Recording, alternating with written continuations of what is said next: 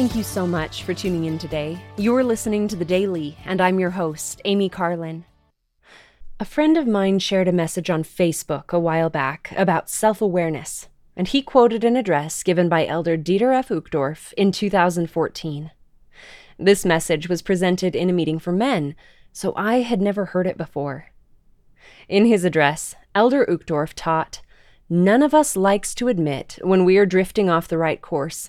Often we try to avoid looking deeply into our souls and confronting our weaknesses, limitations, and fears. Consequently, when we do examine our lives, we look through the filter of biases, excuses, and stories we tell ourselves in order to justify unworthy thoughts and actions." Each of us do tend to justify our thoughts and actions when we are ashamed of them, but none of us is ignorant of our faults. When we choose to see ourselves and our actions clearly, and it is a choice, we can become more than we were before. Elder Uchtdorf continued, "But being able to see ourselves clearly is essential to our spiritual growth and well-being. If our weaknesses and shortcomings remain obscured in the shadows, then the redeeming power of the Savior cannot heal them and make them strengths. Ironically, our blindness toward our human weaknesses will also make us blind to the divine potential that our Father yearns to nurture within each of us."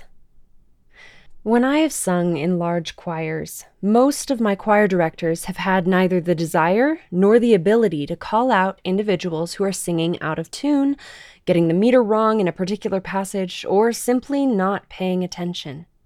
But they have often said, "Assume it's you."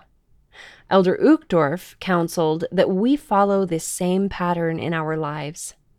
He wisely recommended, "We must put aside our pride, see beyond our vanity, and in humility ask, 'Lord, is it I?'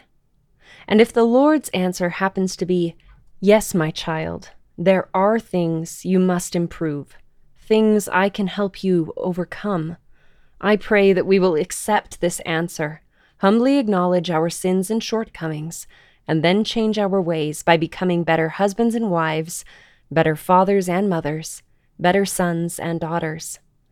May we from this time forward seek with all our might to walk steadfastly in the Savior's blessed way, for seeing ourselves clearly is the beginning of wisdom." Let's remember to ask, "Lord, is it I?" And even if it is not, we can still benefit from acting on the Lord's counsel and teachings and make our own necessary course corrections. Thank you again for listening today. The Daily is brought to you by The Church of Jesus Christ of Latter-day Saints.